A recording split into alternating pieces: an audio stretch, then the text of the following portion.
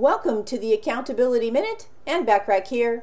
Today we're talking about tip number 3 on making successful commitments that produce results, which is success relies on 100% commitment.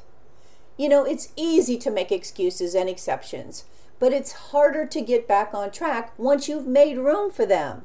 Successful goal achievement requires 100% commitment, not 99%, not even 99.9%.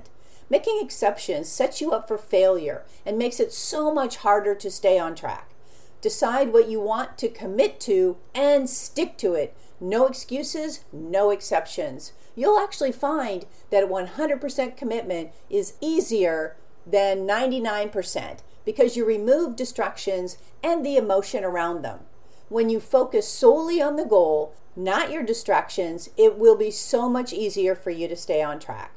Tune in tomorrow for tip number 4 on making successful commitments that produce results. In the meantime, subscribe to my business success tips and resources blog by going to accountabilitycoach.com/blog. I appreciate you listening.